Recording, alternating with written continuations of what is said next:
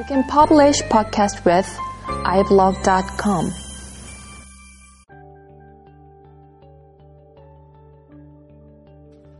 안녕하세요. 컴퓨터 그래픽 다이제스트 57번째 시간입니다. 예, 한동안 방송을 별로 못했습니다.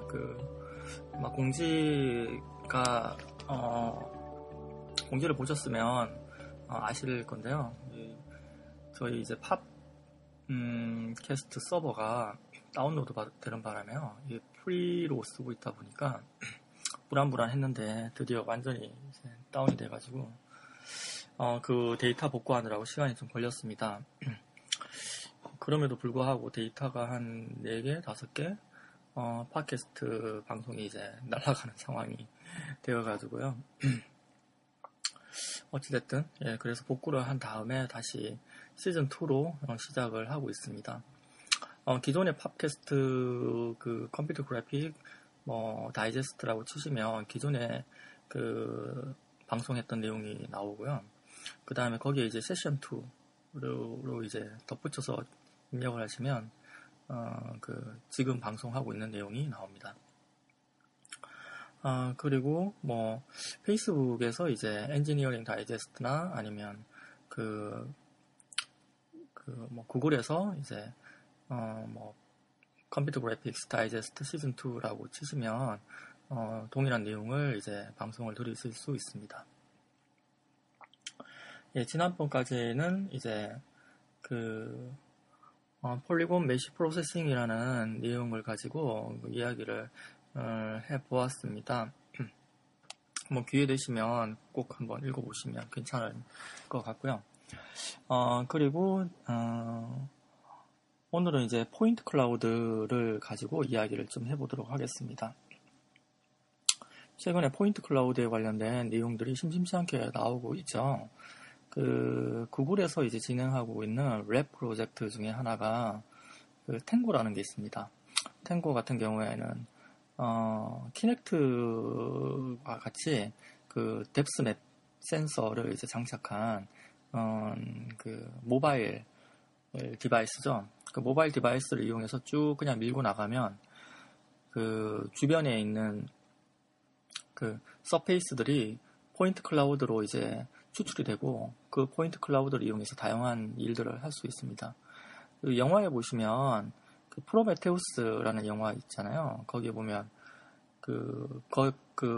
레이저 스캐닝을 해가지고 포인트 클라우드를 이제 스캐닝하는 장면이 나옵니다.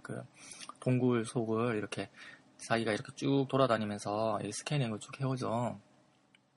그런 장면이 나오는데 그때 이제 취득되는 게 이제 포인트 클라우드고 아주 다양한 용도로 사용을 할 수가 있죠. 3차원 어떤 서페이스를 이제 취득을 한다든지 할 때 기본적으로 쓰입니다. 포인트 클라우드를 취득할 수 있는 방법이 크게 몇 가지가 있는데요. 하나는 이제 레이저 스캐닝 해가지고 이제 얻어오는 방법이 있습니다. 이걸 보통 이제 라이다라고 합니다. 라이다는 라이트 디텍션 앤 레인지라고도 불리우죠. 레이저로 이제 쏴서 이제 반사된 시간을 이제 계산을 하면 그곳까지 이제 거리가 나오지 않습니까? 그런 어떤 방식으로 3D 이제 포인트 클라우드를 취득을 합니다. 이 장비가 이제 상당히 비싼데요. 라이다 장비 같은 경우에 이제 보통 측량 업체에서 많이 만듭니다. 트림볼이라든지 아니면 소키아라든지 이런 측량 업체에서 많이 만들고요. 장비 가격이 최소한 5천만 원 이상, 소프트웨어까지 포함을 하면 한 7천만 원, 1억, 1억 5천 이렇게 갑니다. 그것도 이제 정밀도가 높은 장비일 경우에는 가격대가 더 올라가기도 하고요. 최근에 이제 나온 장비 중에 상당히 이제 저렴한 가격으로 나와 있는 게 이제 5천에서 이제 7천만 원 사이 가격입니다. 보통 이제 8호 장비 같은 경우가 이런 경우인데요. 가격이 이제 저렴하죠. 그리고 이제 빠른 시간 내에 데이터를 취득할 수 있다 이렇게 이야기를 하고 있긴 한데 일단은 가격이 저렴하면 아무래도 고가에 비해서는 성능이 떨어질 수밖에 없습니다. 라이다를 한번 스캐닝을 하면 보통 한 40m 정도 거리에서는 어느 정도 정밀도를 가질 수 있는데 그 이상 넘어가기 시작하면 좀 고가의 장비를 쓰는 게 실무하시는 분들 이야기를 들어보면 일반적인 내용이라고 합니다. 뭐 라이다 이제 조작하는 방식은 상당히 이제 손쉽습니다. 그냥 그 화면에 보이는 그 설정값 뭐 몇 분 얼마 정도 이제 그 스캐닝을 할 건지 어느 정도 정밀도로 스캐닝을 할 것인지 뭐 조명 상태가 어떤지 뭐 이런 것들 이제 기본적인 세팅값 설정한 다음에 스타트를 하면 얘가 알아서 돌면서 주변에 있는 포인트 클라우드를 이제 스캐닝을 해오는 방식입니다. 가격이 비싸기 때문에 보통 이제 대여를 많이 하죠. 그리고 이미지 방식이 있는데요. 이미지 방식 같은 경우에는 뭐 예를 들어서 이제 동일한 그 오브젝트를 약간 이제 거리가 떨어진 그 마치 이제 눈이 이미지를 이렇게 찍는 것처럼요. 망막에 이렇게 이미지가 이제 찍히는 것처럼 약간 이제 거리가 떨어진 두 대의 카메라를 가지고 동일한 피사체를 찍은 다음에 그 피사체에 대한 XYZ 좌표를 이제 얻는 방법이 있습니다. 이것도 포인트 클라우드를 뽑아내는 방식이 되겠습니다.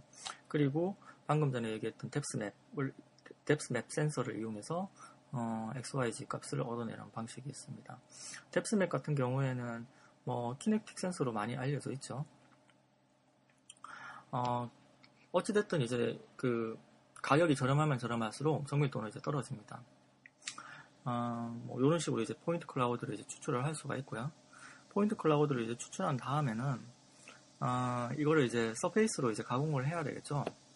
가공하는 방식이 여러 가지가 있는데 가장 유명하게 알려진 방식은 이제 렌색이라는 방식이 있습니다. 랜덤 샘플 컨센서스라는 방식인데요. 상당히 유명해가지고 이미 소스가 다 오픈이 되어 있는 방식입니다. 보통 이제 포인트 클라우드를 쭉 뽑을 때 복도를 이제 스캐닝을 하면 벽체와 천장과 바닥이 이제 스캐닝이 되겠죠. 그러면 실제로는 이게 벽체인지 바닥인지 천장인지 포인트 클라우드를 보고는 알 수가 없지 않습니까? 왜냐하면 그냥 포인트일 뿐이기 때문에 말이죠. 그래서 이게 이제 어떤 벽체인지 바닥인지 를 이제 구분할 수 있도록 일단 프리미티브한 모델 형상으로 뽑아내는 인식을 하는 과정이 필요합니다. 예를 들면 이제 천장이라든지 벽체는 평면으로 이제 인식을 할 수가 있겠죠. 평면 도형으로 이제 인식을 하기 위해서는 평면하고 그 다음에 이제 포인트 클라우드 군하고 가장 오차가 적은 그 평면 그 모델 파라미터를 각각의 포인트 클라우드에서 이제 추출을 해내야 되는 이런 문제가 있습니다. 이때만 사용하는 게 이제 렌색 알고리즘입니다. 예를 들어서 뭐 어떤 평면에 대한 포인트 클라우드를 스캐닝을 했다고 하죠. 그럼 이 포인트가 뭐 예를 들어 한 100만 개 정도로 이제 스캐닝이 됐다라고 하면 그거를 이제 포인트 그 평면 그 형상과 이제 이렇게 피팅을 하기 위해서 뽑아내기 위해서는 최소한 이제 3점이 필요하죠. 평면을 인식을 하기 위해서는 3점이 최소한 필요하기 때문에 그 100만 개의 포인트 중 임의로 3점을 골라냅니다. 골라낸 점을 가지고 평면 방정식을 이제 계산을 할 수가 있죠. 계산된 파라미터가 예를 들어서 ABCD라고 하면 그 파라미터 ABCD를 가지고 평면 방정식을 구성을 하고요. 그 평면 방정식에 XYZ 좌표를 100만 개를 다 넣어봅니다. 다 던져서 다 넣어보면 이게 100만 개 중에 예를 들어서 뭐 한 10만 개 정도만 그 어떤 톨러런스 범위 내에서 이렇게 얻어졌다. 예를 들면 이제 평면 방정식 같은 경우에는 평면에 이제 그 법선 벡터 방향으로 그 거리를 알 수가 있죠. 그 평면과 이제 점과의 거리를 알 수 있습니다.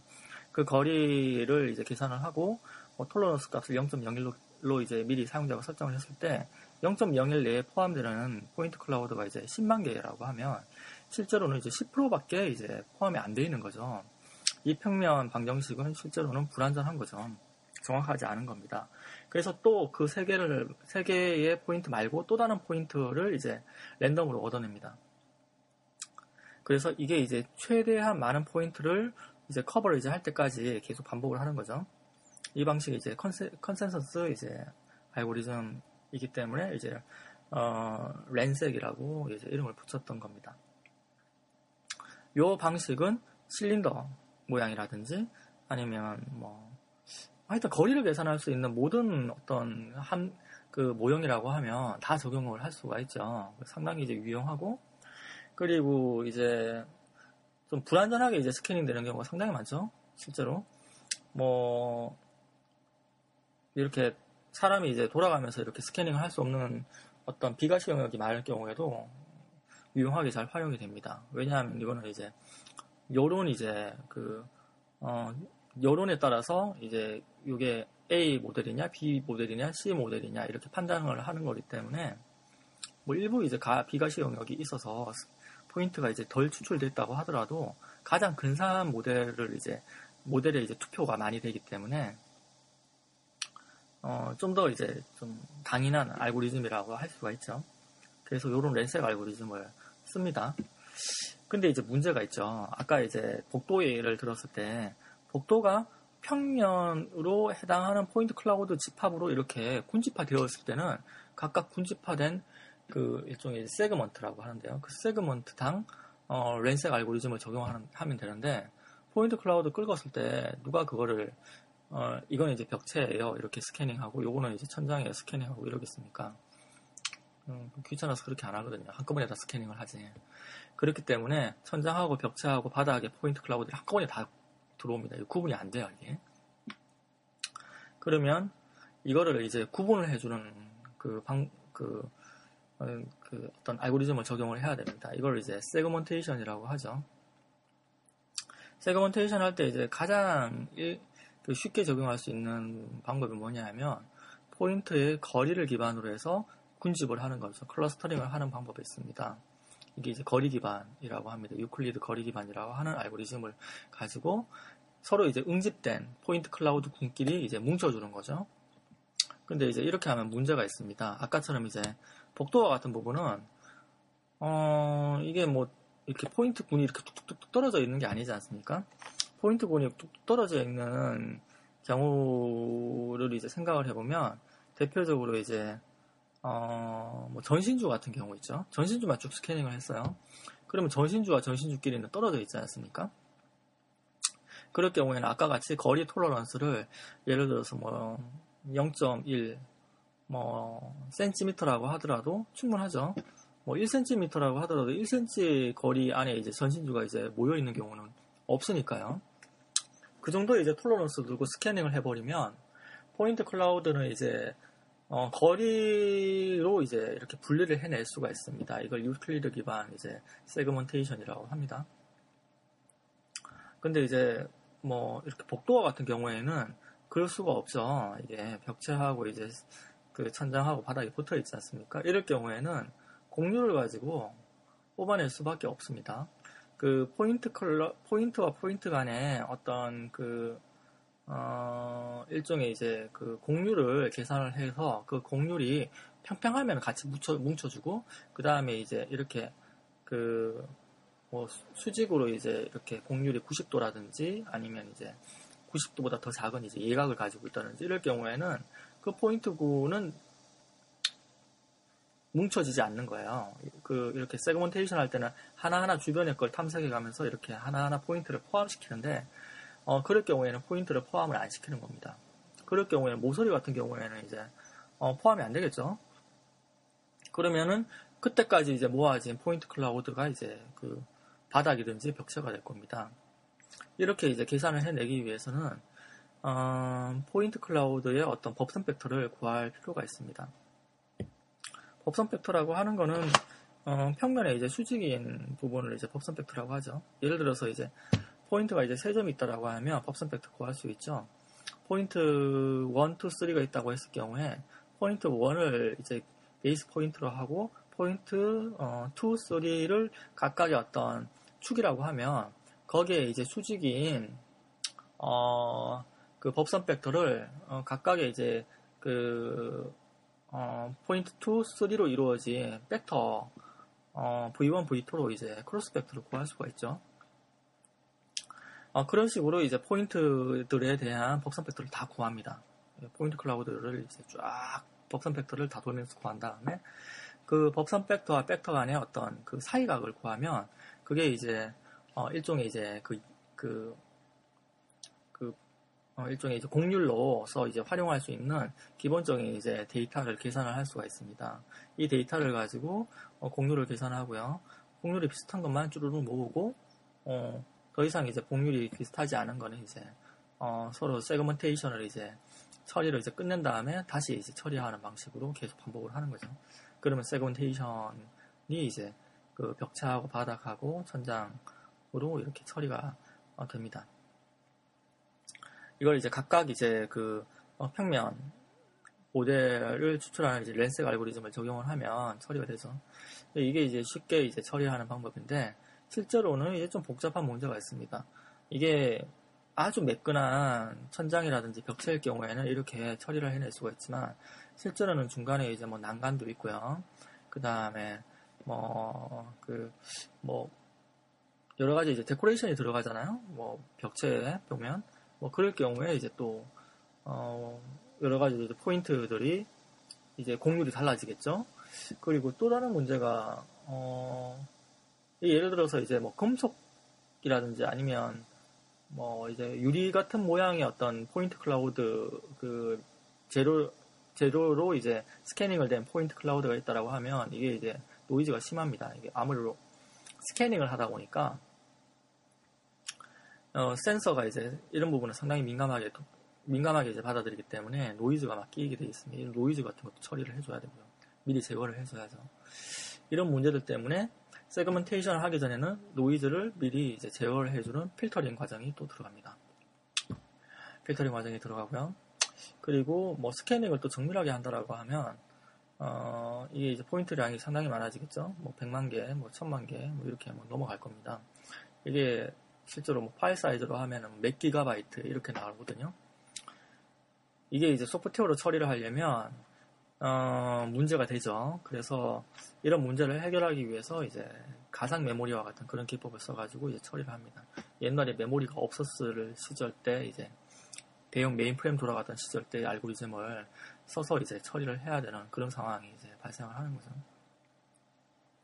이런 문제들도 이제 전처리에 관련된 겁니다. 그리고 뭐 세그먼테이션이 아까 이런 어떤 곡률이 다른 부분들이 다 세그먼테이션이 되기 때문에 곡률 기반의 세그먼테이션 방법을 쓰면 이거를 하나의 또 평면으로 이제 또 이제 그룹핑을 하기가 또 어려운 부분이 발생을 하죠.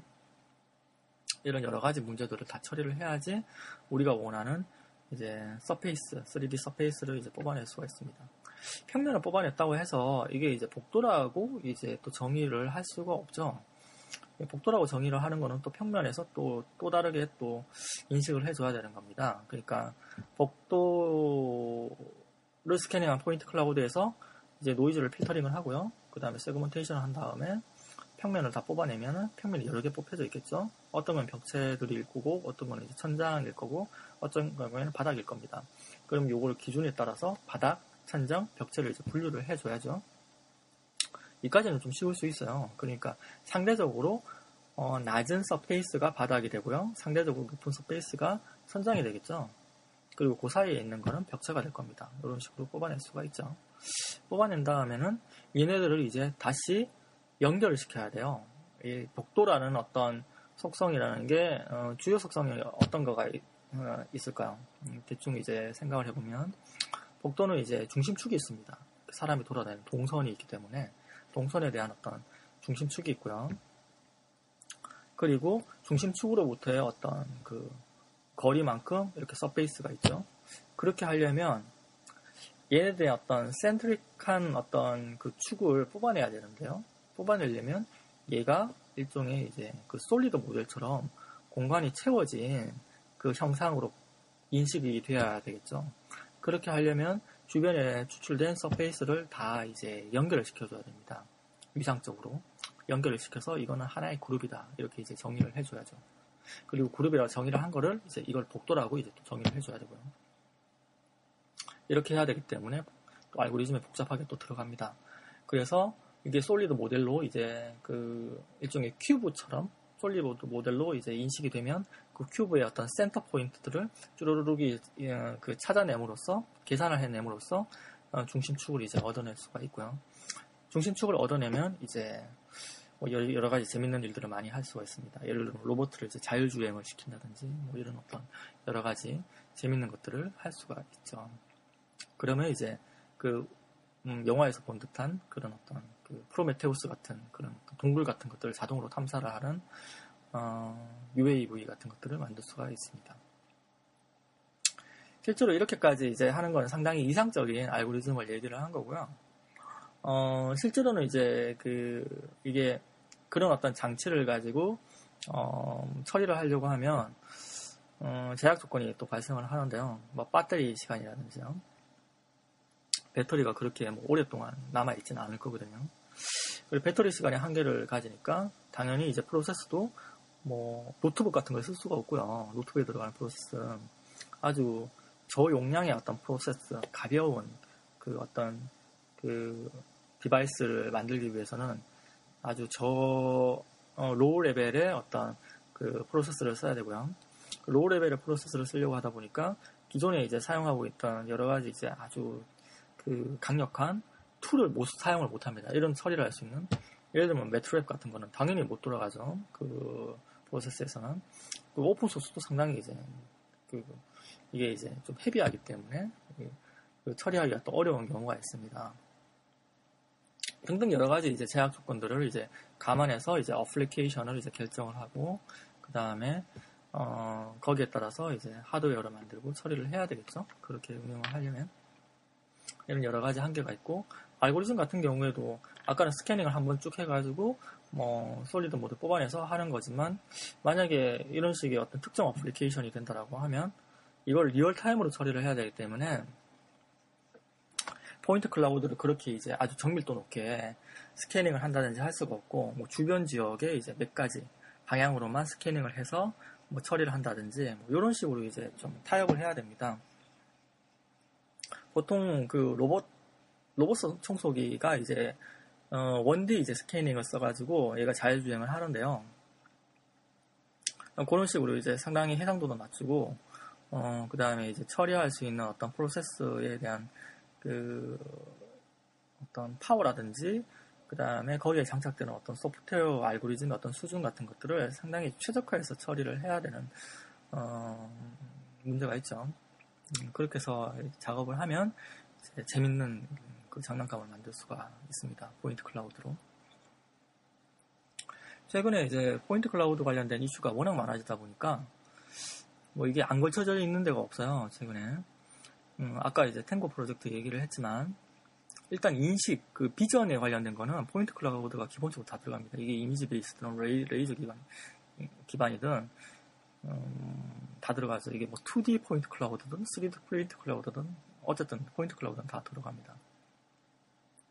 우리가 이제 픽셀이라고 얘기하는 거 있잖아요. 그것도 일종의 포인트 클라우드라고 볼 수가 있죠. 위상은 상당히 이제 쉽게 얻어낼 수가 있죠. 이미지 기반의 그 이런 어떤 픽셀들은 바로 옆에 인접되어 있는 픽셀들이 다 정해져 있기 때문에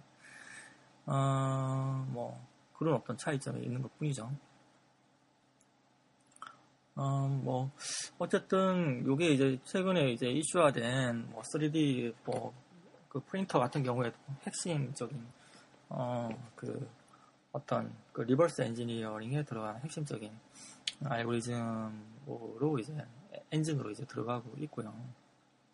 그 UAV 아까 잠깐 얘기했지만 당연히 이제 핵심적인 엔진입니다. 이 내용이. 그리고 이제 로보틱스, 그 자율주행 당연하죠. 그리고 최근에 이제 구글 그 무인 자동차 있잖아요. 당연히 포인트 클라우드 들어갑니다. 위에 이제 막 돌고 있는 거 있지 않습니까? 그게 분명히 레이저 스캐너거나 아니면 이제 이미지 기반의 어떤 스캐너거나 아니면 뎁스맥 기반의 스캐너일 겁니다. 근데 무조건 이제 스캐너가 비싸다고 또 좋은 건 아니에요. 레이저 기반 스캐너 같은 경우에는 먼 거리에 사용을 할 때 상당히 좋고요. 근거리에 사용할 경우에 아주 이제 가까운 근거리, 뭐 예를 들면 뭐 20cm, 30cm 이하의 근거리 같은 경우에는 다른 방법을 사용해도 되죠. 스캐닝을 할 때. 뭐 그럴 경우에는 그 외에 이제 뭐 좀 저가의 스캐닝 장비를 사용을 해가지고 처리를 하면 좀 더 효율적으로 이제 할 수가 있습니다. 그래서 센서 같은 경우에도 무조건 하나의 센서로만 이제 고집할 필요는 없는 것 같고요. 어플리케이션에서도 그 각각의 어떤 컨텍스트마다 센서가 적용되는 게 달라질 수가 있습니다. 예, 오늘 이 정도까지 이야기를 하도록 하겠습니다. 최근에 이제 지금 방금 구글 얘기 나왔는데, 뭐 우리나라에서 이제 구글 같은 거 많이 벤치마킹 하죠. 지금 구글에서 뭐 작년인가요? 그 넥스트라는 회사를 이제 통째로 뭐 몇 조 원에 샀나요? 그 회사가 이제 온도 조절기 만드는 회사인데, 그거 만드는 회사 이제 사자마자 거기서 또 피를 받았는지 이제 갑자기 또 IoT 얘기가 나오면서 뭐 IoT를 뭐 국가적으로 이제 뭐 그 육성을 해야 된다 이런 얘기가 나오고, 그 전전에는 이제 3D 프린터 얘기가 나왔었죠. 3D 프린터를 이제 오바마가 그 국정 연설에서 이제 지원을 하겠다 뭐 이렇게 이제 발표를 하니까 또 3D 프린터에 관련된 내용이 이제 한 1년 뒤에 또 뭐 육성을 해야 된다 나오고, 그 전에는 구글이 빅데이터 얘기를 했었죠. 아마존하고. 그러더니 이제 또 1년 정도 뒤에 또 빅데이터 얘기를 또 하는 식입니다. 우리나라는 항상 이제 이렇게 뒷북을 치는데요. 이렇게 뒷북을 치는 이유가 니즈가 없이, 어떤 문제의식이 없이 그냥 패스트 팔로워를 하다 보니까 이런 문제가 생기는 것 같습니다. 그냥 계속 쫓아가는데 뭐 실은 뭐 새로운 아이디어를 뭐 만들어낸다든지 뭐 니즈가 일단 없잖아요. 그냥 쫓아가는 입장에서 보면 뭐 애플에서 아이폰 뭐 예를 들면 7이 나왔다. 근데 거기에 이제 탱고가 장착이 돼 있다. 이러면 이제 그것 때문에 사람들이 막 그거 찍고 막 다니면서 이제 스캐닝해서 구글 얼스에 막 올리고 다니고 있고 이러고 있으면 이제 그때서야 이제 필 받는 거죠. 상황이. 항상 늦습니다. 예, 뭐 어쨌든 빨리 쫓아가야 되는 건 어쩔 수 없죠. 빨리 쫓아가는 것까지는 다 동의를 하고, 그 다음에 뭐 정부에서 이제 막 드라이브 걸고 뭐 이런 것들 뭐 R&D 펀드 막 만들어주고 이런 건 당연히 이제 좋습니다. 지원해주고. 근데 문제가 그 얼마 전에도 이제 그런 얘기가 나왔는데요. IoT를 또 뭐 하기 위해서 예전에 이제 뭐 100만 양병설이 있었잖아요. 우리나라 항상 위기 상황이 됐을 때 100만 양병설은 항상 그 무슨 안주처럼 이렇게 심심하면 나오는데요. 그런 식으로 이제 IoT 인력을 양성을 하겠다 이렇게 이제 발표를 했습니다. 그 좀 이쪽에 이제 알고 계시는 분들이나 전문가분들은 다 반대했죠. 그런 얘기 나오면 또 찍어내려고 하는구나. 이제까지 많이 찍어냈었잖아요. 찍어낸 결과가 실은 뭐 우리나라 소프트웨어가 발전한 것도 아니고 실은 오히려 이제 그냥 일종의 이제 SI 그 일용직을 이제 찍어낸 거나 마찬가지. 어느 분이 그런 얘기를 하더라고요. 그 얘기 충분히 공감을 합니다. 그러니까 일할 사람이 없으니까 찍어내는 입장에서는 기업들은 좋겠지만 개인적 입장에서는 상당히 이제 불안한 거죠. 이렇게 이슈가 되면 그걸 100만 양병을 찍어낸다라고 하면 우리나라 인구가 얼만데 그게 이제 소비할 수 있는 내수 시장이 안 되거든요. 그리고 해외 시장으로 진출을 하려면 엔진을 개발할 수 있는 그런 어떤 잠재력이 있고, 그 다음에 창의적인 어떤 분위기로 이제 그런 걸 유도를 해줘야 되는데, 그게 상당히 이제 어려운 문화이기 때문에 해외 수출도 안 되고, 그럼 소화를 할 수가 없지 않습니까? 이게. 그러면은, 거기에 이제 그런 어떤 학원에서 이제 찍어내서 이제 나오신 분들 같은 경우에는 결국에는 프로젝트 단위로, 프로젝트 베이스로 이제 그냥 일을 하시는 것 뿐이죠.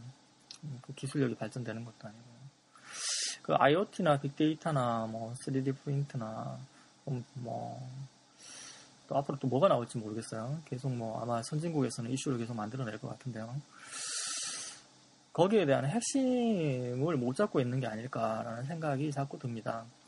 이게 이제 선진국 같은 경우에는 소프트웨어라든지 이런 부분들을 많이 경험을 했잖아요. 뭐 뭐 50년대에서부터 경험을 해서 이런 분들이 이미 이제 사회 곳곳에 들어가 있고 정치하는 분도 소프트웨어가 뭔지 꽤 많이 알고 있는 상황이고 뭐 이런 상황이니까 소프트웨어 특성을 잘 알고 이제 그 정책이라든지 뭐 이런 걸 진행할 때 장기적으로 진행하는 부분이 있는 것 같아요. 근데 우리나라는 아직까지 역사가 짧다 보니까 이제 수량 위주로 찍어 나가는 그냥 공장 생산 방식, 그 제조 옛날에 건설 생산 방식으로 찍어내면 된다 이렇게 생각하시는 분이 있는 것 같습니다. 찍어내면 뭐는 되겠지. 이 사람들이 나와가지고 뭐는 되지 않겠냐 뭐 이런 생각. 그리고 업체는 당연히 이제 인건비가 낮아지니까 좋다고 얘기하는 것 같고 요런 얘기를 많이 하시더라고요. 다른 분들이. 그래서 좀 트렌드는 당연히 따라가야 되긴 하지만 좀 이런 부분은 좀 고려를 해서 좀 기술 개발을 했으면 하는 바람이 있습니다. 사실은 바로 끝내려고 했는데 최근에 또 그 얘기가 나왔어요. 요즘에는 소프트웨어 개발자를 이제 어려서부터 양성을 하겠다고 이제 국민학교 때부터 초등학교 때부터 이제 의무교육을 하겠다는 얘기가 나왔죠. 사람들이 또 이쪽에서 일하시는 분들은 아마 다 생각이 비슷할 거라고 생각합니다. 효과가 없을 것 같다 이런 생각이죠. 오히려 부작용이 많아지지 않을까 라는 걱정을 많이 하는 것 같습니다. 이제까지 또 그래왔던 점이 상당히 많았고 어찌됐든 뭐 대세는 대세니까요. 뭐 관심 있는 분들 같은 경우에는 뭐 재밌게 그냥 그런 어떤 쪽에 너무 매몰되지는 말고 그냥 취미생활 비슷하게 재밌게 요즘에 메이크 페어 같은 것도 많이 하니까요. 오픈소스도 많이 나오고 이런데 이제 자기 작품도 좀 이렇게 전시를 하면서 그냥 좀 재밌게 이렇게 가는 방법이 이제 자기한테는 도움이 많이 되는 것 같습니다. 어차피 경력도 되고 뒤풀이가 좀 많았죠. 오늘 이 정도까지 하도록 하겠습니다. 다음에 또 포인트 클라우드 관련된 이야기를 계속 진행을 해보도록 하겠습니다. 감사합니다.